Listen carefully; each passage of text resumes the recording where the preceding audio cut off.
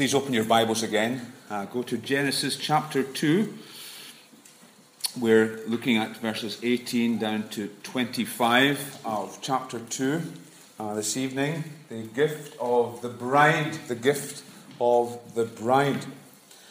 I can never honestly describe myself as a lover of jigsaw puzzles.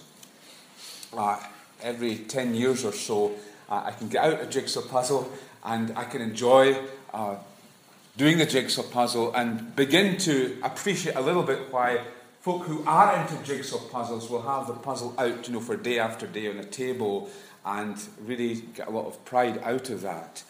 But if you are an occasional jigsaw puzzle player, as I am, the trouble is that you've got a limited option when you get the notion to do a jigsaw. It's usually something that's been lying on the top of a cupboard, battered through removals and all kinds of things. And you get going and you patiently work through all these great stretches of blue sky, which is all the same. And eventually the thing is looking good and you're becoming quite proud of it until at the last, because it's an old jigsaw puzzle, you discover, of course, there's a missing piece. And it looks terrible because it's obvious that there's something missing from the jigsaw. It just looks terrible. In the creation account, there's a missing piece that causes a jar in the story. All the commentators point out how shocking it is that we're told that everything is good. The Lord pronounces it is good. Indeed, it is very good. And then we come to something not good. Not good. And that something which is not good is the fact that Adam is alone. Despite the perfection of creation, this is before the fall, despite the abundant provision that God makes for Adam in the garden, you can eat of any tree that takes his fancy, apart from the fruit of the tree of the knowledge of good and evil. Everything is wonderful apart from this one thing, aloneness. And the gift of the bride is God's answer to that situation, to this endemic human problem. I want us to see how this works out, first of all, as we look at loneliness itself, and then the purpose and nature of marriage, and then at a deeper, higher, more enduring gift than marriage itself, which Genesis 2 and the gift of the bride is pointing us towards. The gift of the Lord Jesus. In June this year, June 2014, the Office for National Statistics declared that Britain is the loneliness capital of Europe. Really sad. We're less likely in this country to have strong friendships or to know our neighbours than residents anywhere else in the EU. A relatively high proportion of folks in Britain have no one to rely on in a time of crisis. Research at the University of Chicago showed that loneliness is twice as bad for older people's health than obesity, and almost as great a cause of death as poverty. Now that is shocking, but these statistics overlook something which we maybe don't realise as much, and that is the impact of loneliness on younger people. In 2010, the Mental Health Foundation found loneliness to be a greater concern amongst young people than amongst elderly people. 18 to 34-year-olds in their survey were more likely to feel lonely or to worry about feeling alone and to feel depressed because they were lonely than over 55s. And the researchers were thinking that part of the reason might be the dependence on social media, like Facebook, which on the one hand does allow you to meet with more people, so I'm told, but also, you encounter people who will project only one side of their social life, a perfect social life. And so people withdraw from making real social contact because they feel they can never match up to the perceived perfections of people projected through social media. God says it is not good for a man to be alone. It's not good for women to be alone. It's not good for children to be alone either. We are created as social beings. One of the entails of being made in the image of God is that we're made in the image of God who is not alone. He is God, the Trinity. He is the Father, Son, and Holy Spirit, and has from eternity been in communion, in fellowship, in community as God. He does not exist in isolation. He is God, the three-in-one. And He's made us in His image to need that kind of relationship with other people. One of the lessons that I've had over the years from going out into the Karen Hill tribe people from Burma, who are now many of them in refugee camps in Thailand, one of the things I've learned from them is the healing power of Christian community. That there is a wonderful therapeutic benefit from being together, and that it's actually a healing thing to be placed into a living church.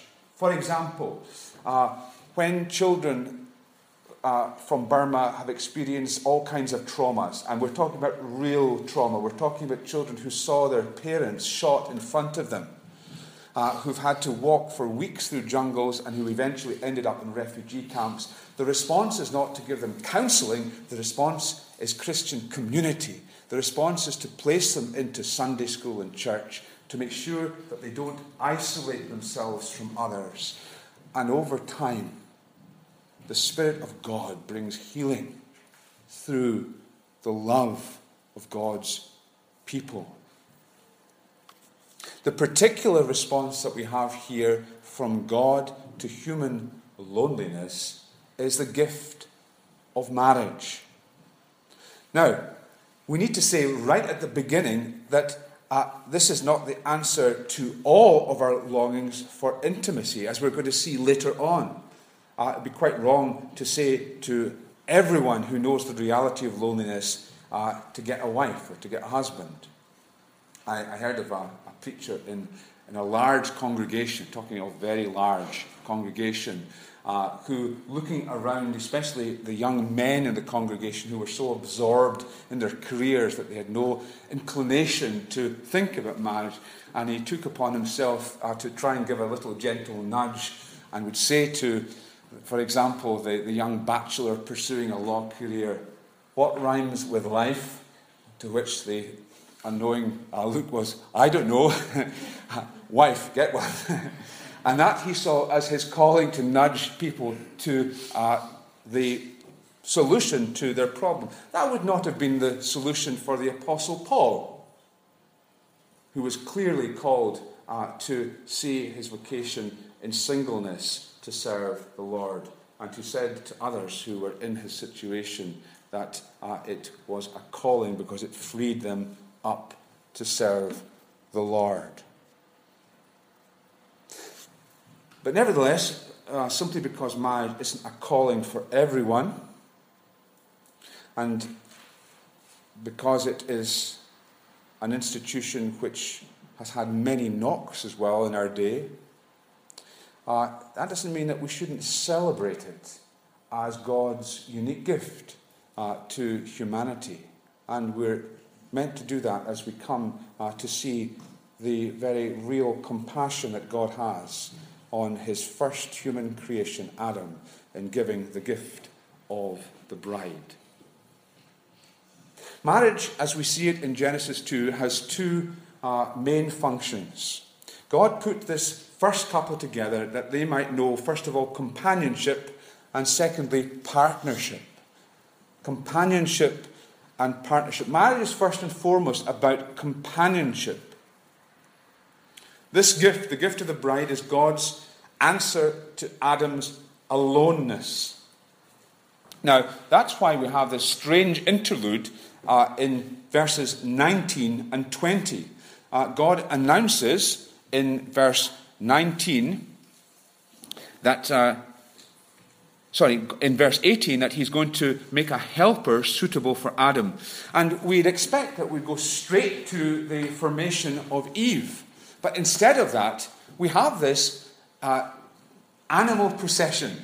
The animals are brought before Adam that he might name them. And we wonder, what's going on here? Why do we have this strange interlude? Now, this isn't simply an act of categorizing and labeling. It is more than that. It's also indicating that Adam has a lordship over the animal kingdom.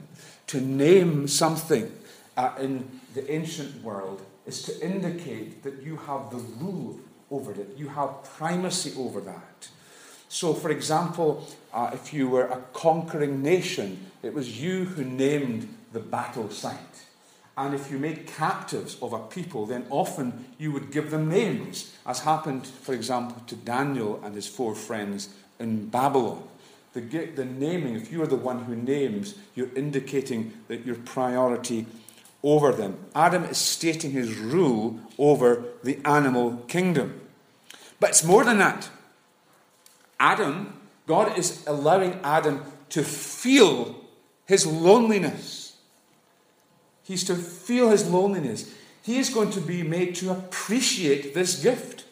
It will not be given to him before he's ready to receive it. And so as Adam goes from aardvark to zebra, through this long, long list of animals, and sees that they all have their own mate, but he hasn't anything amongst them remotely suited to him, he is allowed to feel his lack, to feel his need of what God is about to give to him. And so God will give his great gift to an Adam who's prepared to appreciate it rather than squander it. Now, of course, that's one of the reasons why cohabiting before marriage is wrong at so many different levels, isn't it?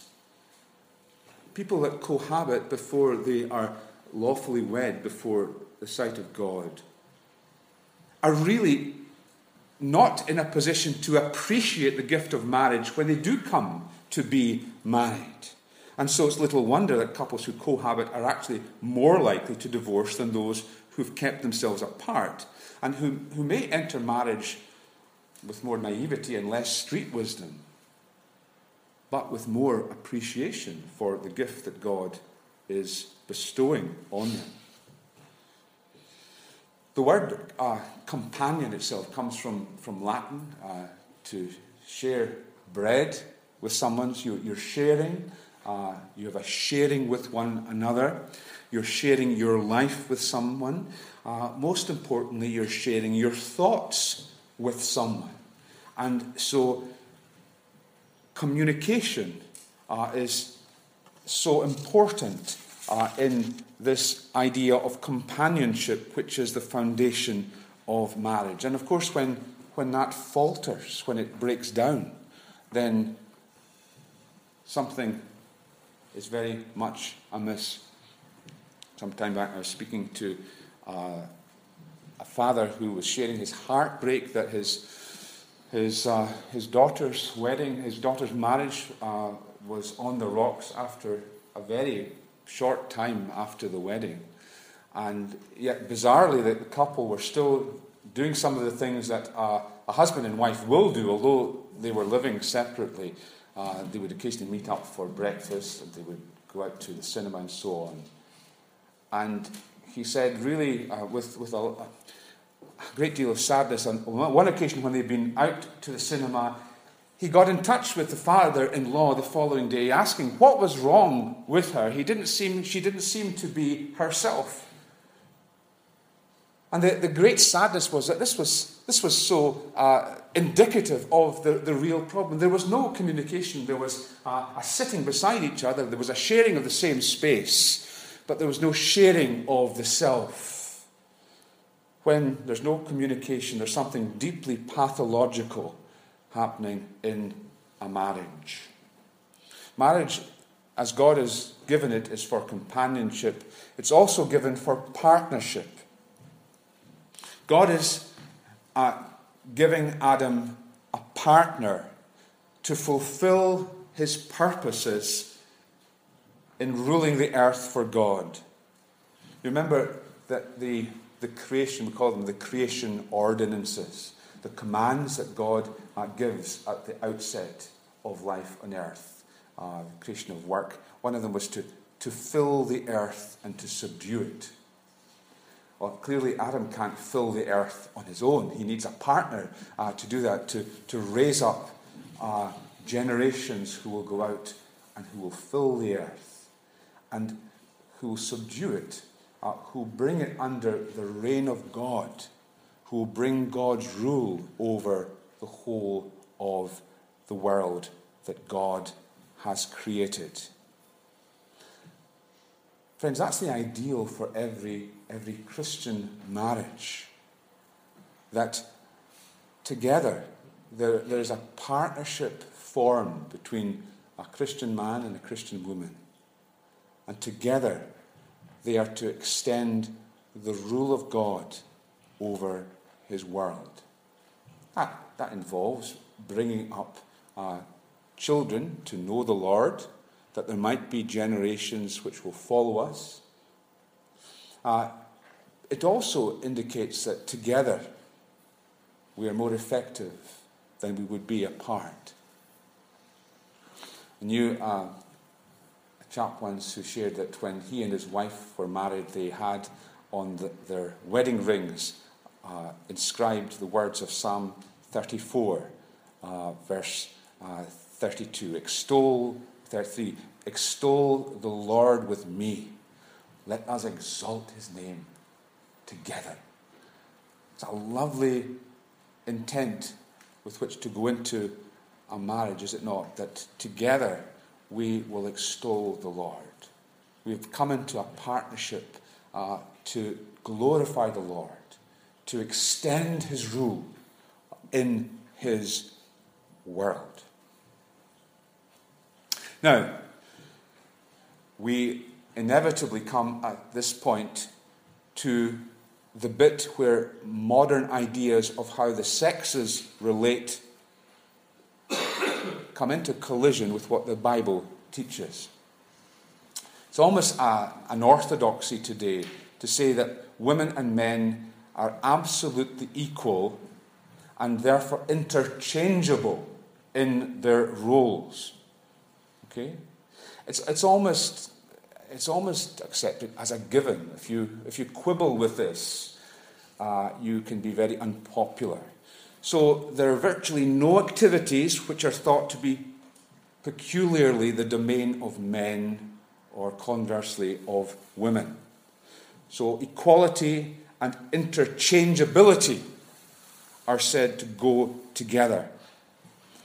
But the Bible teaches that equality goes hand in hand with complementarity. That we are not interchangeable, but we are complementary as sexes.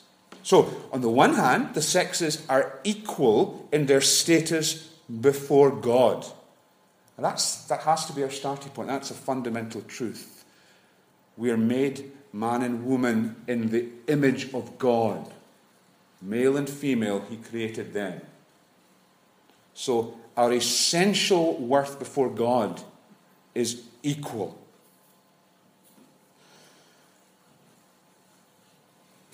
The word will speak of the man and the woman being one flesh. Peter, in his epistle, speaks of husband and wives as heirs together of God's promises. Women serve notably in Israel and the church, but in the ordering of the family and of the church, God has ordained that leadership or headship be given to the husband. And because the church is ordered in parallel to the family, in the family of the church, leadership roles are given to men. And that role as leader in family and in church is based upon the order of creation. So when you find Paul speaking of ordering in the family and the church, 1 Timothy chapter 2, verse 13, Paul is picking up on this creation order. It's an elemental ordering. I do not permit, he says, a woman to teach or to have authority over a man. The reason? For Adam was formed first, and then Eve. Creation mandates, creation order. The reason these early chapters of the Bible are so important is that they are unveiling for us principles which are foundational, which don't change with the move from Israel to the church, which aren't conditioned by the fact that they came after the fall. They are basic, fundamental, foundational commands from God. So the roles of husband and wife in the home, or elder and member in the church, are complementary. One does one thing to complement the other. And if the woman does indeed yield the lead to a husband in the home, as she should, and if she gives men the role of teaching and ruling elder in the church, she is not, in doing that, yielding anything in regard to her essential equality before God. It's interesting that the word helper that's used, when God gives Adam a helper suited to her, the word helper signifies a lack in the man. And the woman is there to make up that lack in the man. Going back to the jigsaw illustration again, that there are gaps in the jigsaw piece which the projections in another piece complement. The word helper is used of God in 16 out of the 19 times it appears in the Old Testament. So the word helper is signifying the woman's essential contribution. It's not signifying an inadequacy in the woman. And the word suitable in Hebrew means equal and adequate. So men and women differ in their sexuality and they differ in their role in the home and in the church, but they are equal as bearers of the image of God and in their standing before God. So that's the purpose of marriage. The purpose of marriage is companionship and partnership. And we see in the partnering, we see a complementarity, not a bland equality which erases all differences and assumes interchangeability, but roles that complement the other in the family and in the church. The nature of marriage. God takes a man, puts him into a deep sleep. He's knocked out. He's anaesthetized. He will have no part, no input, no advice to give in the helper that God will give him. This is God's design. It will be God's gift. And under this divine anesthetic, God takes from Adam a rib. And this is a beautiful image because it indicates the intimacy and the harmony that should undergird a marriage relationship. I'm sure many of us have heard the way that Matthew Henry, the Puritan commentator, spoke of this act by God and how it relates to the tenderness that there should be between the man and the woman. This is how he put it. The woman is not made out of his head to rule over him, Adam, nor out of his feet to be trampled upon by him, but out of his side to be equal with him, under his arm to be protected, and near his heart to be beloved. Beautiful way of expounding that act of God. And then God brings Eve to Adam. Think of it in terms of the wedding ceremony.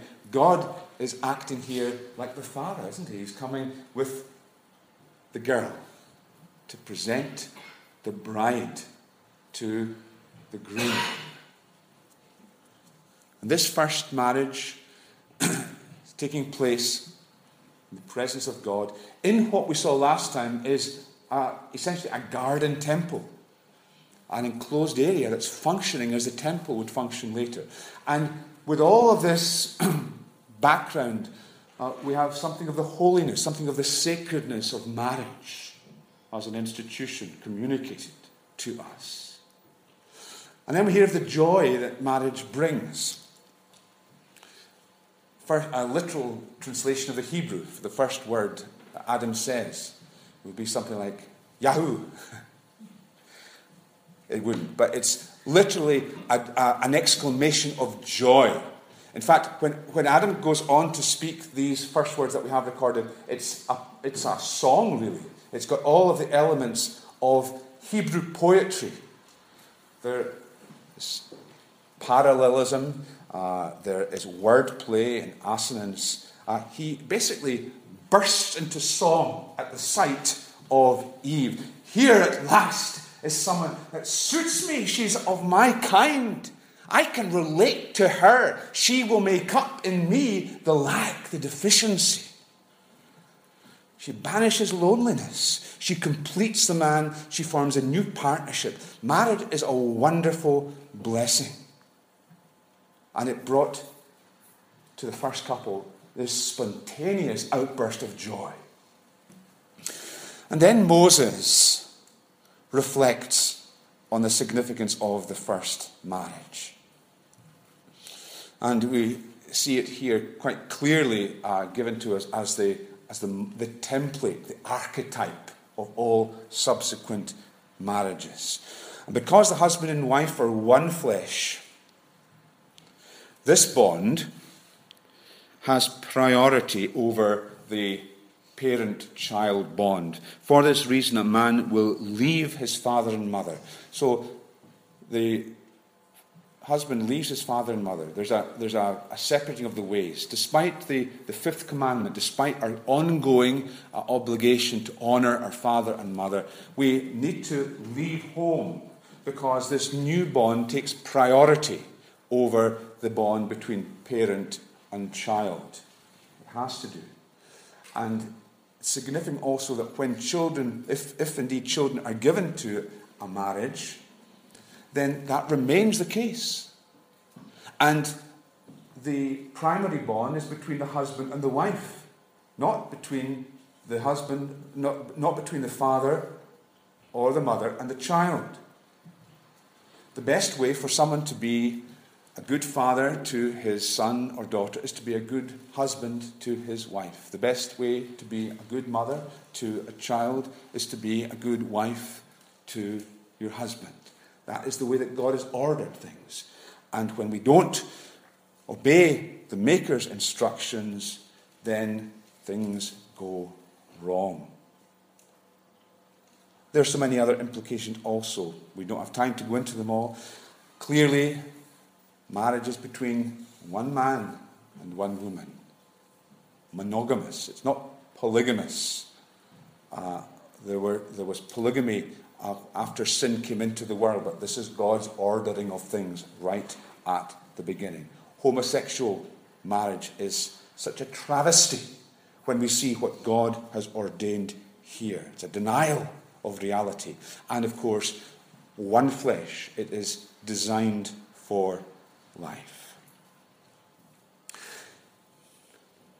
Now, we come to this wonderful gift which we are rightly to celebrate and to give thanks to God for. But we come to this in the reality of our broken world. And the reality of the fact, actually, that in a gathering like this, for whatever reasons, it's a minority of us who are actually married. Some of us know the deep pain of broken marriage, and we live as single people. Some of us have been bereaved, and we find ourselves again single. Or we're young people, and we're not married yet, and maybe that it is not God's plan for us to be.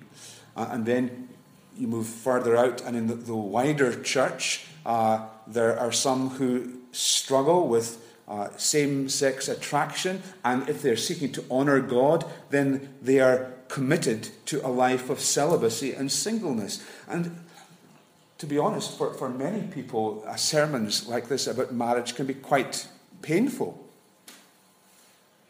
and only seem to increase that sense of longing for an intimacy that is denied to us. So what has the Bible got to say into that situation? Well, always when we're reading in any part of the Old Testament, the storyline is always propelling us on to the Lord Jesus Christ. And as Son of God, Jesus eternally lived in communion. A communion of intimacy with the Father and the Spirit. And yet, for our sakes, he entered a broken world. And he knew loneliness, that he might heal our loneliness. We were thinking that this morning, when we're thinking of the home of Mary and Martha, and how that was such a boon to the Lord Jesus, that Jesus was denied, if he voluntarily gave up the blessedness of a home, of a domestic place, a haven. But Jesus also lived amongst us in his humanity as a single man. He didn't know the human intimacy of marriage. He lived sinlessly as a single man.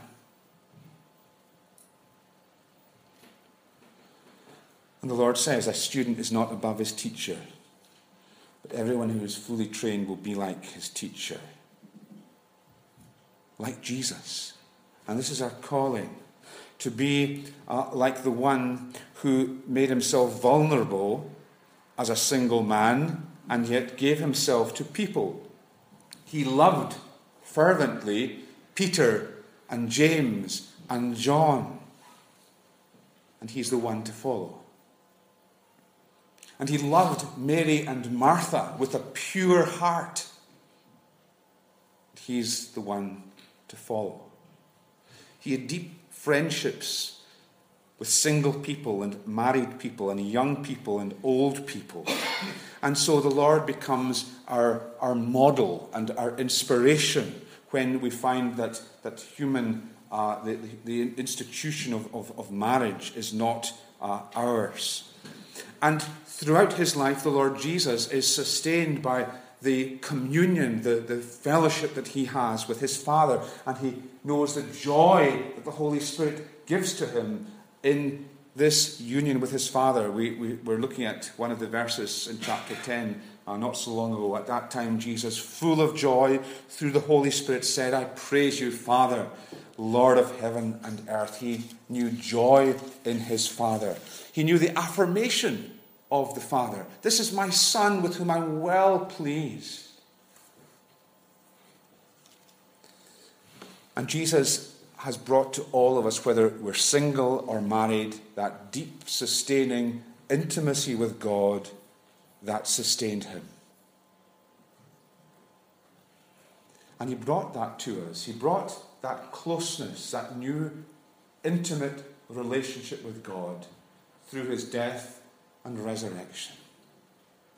There's a lovely parallel in some ways between the fact that before Adam could have a bride, before there could be a bride and a groom, there had to be a putting to sleep. Adam is put to sleep and rises again to greet his bride. And Jesus goes to death on the cross He's put to sleep, he's put to death for our sakes, that he might win for himself a bride. Only through going under the water of death for us does he win for himself a bride.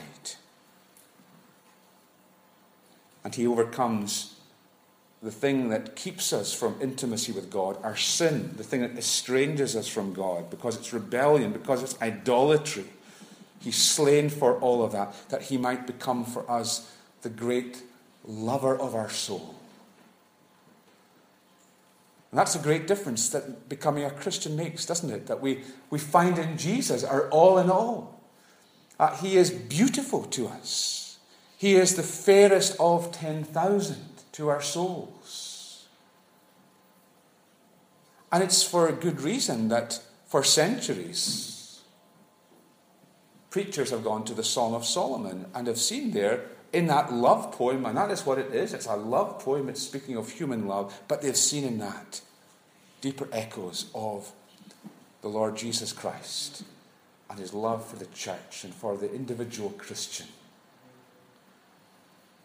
Brought me up to his banqueting table. His banner over me is love. And we have this wonderful model that Paul gives to us in Ephesians. And it's the comparison between the love of Jesus for his church and the love that a Christian husband has to have for his wife. Christ loved the church and gave himself up for her to make her holy, cleansing her by the washing with water through the word, and to present her to himself as a radiant church, without stain or wrinkle or any other blemish, but holy and blameless. And that love, which is a model for the believer and for the church, is also something that we experience in a saving relationship with Jesus. He loved us. He wooed us to himself. He is perfecting us. He's washing us clean from sin. He perseveres with us. One day he will perfect us. And so for all of God's people, whether we are married or not, the answer to human loneliness is ultimately the Lord Jesus himself, who went out into the darkness of utter forsakenness to bring us into the light and warmth of the most amazing intimacy. And so the antidote to minimized human love is to max out on the love of Jesus, to know him as the fairer than 10,000. To know that if we have him, then no matter what our circumstances are, no matter that we have daily to contend with the reality of our own brokenness, we have in Jesus all that we could desire. One day there will be no marriages apart from the great marriage between Jesus and his people. And until that day, he sustains us all with his love. Heavenly Father, we pray that you would take these words, this expounding of your love to us, and apply them to our hearts, Lord, in ways that no one but you would understand. And grant us, Lord, to know, whatever our situation is, however trying it is to us, no matter how long we've struggled to make sense of where we're at, help us, Lord, to know that you love us with a love no human could ever bestow upon us. A love that is solid and enduring and so deeply satisfying. So come and bless us, Lord, for we pray in Jesus' name. Amen.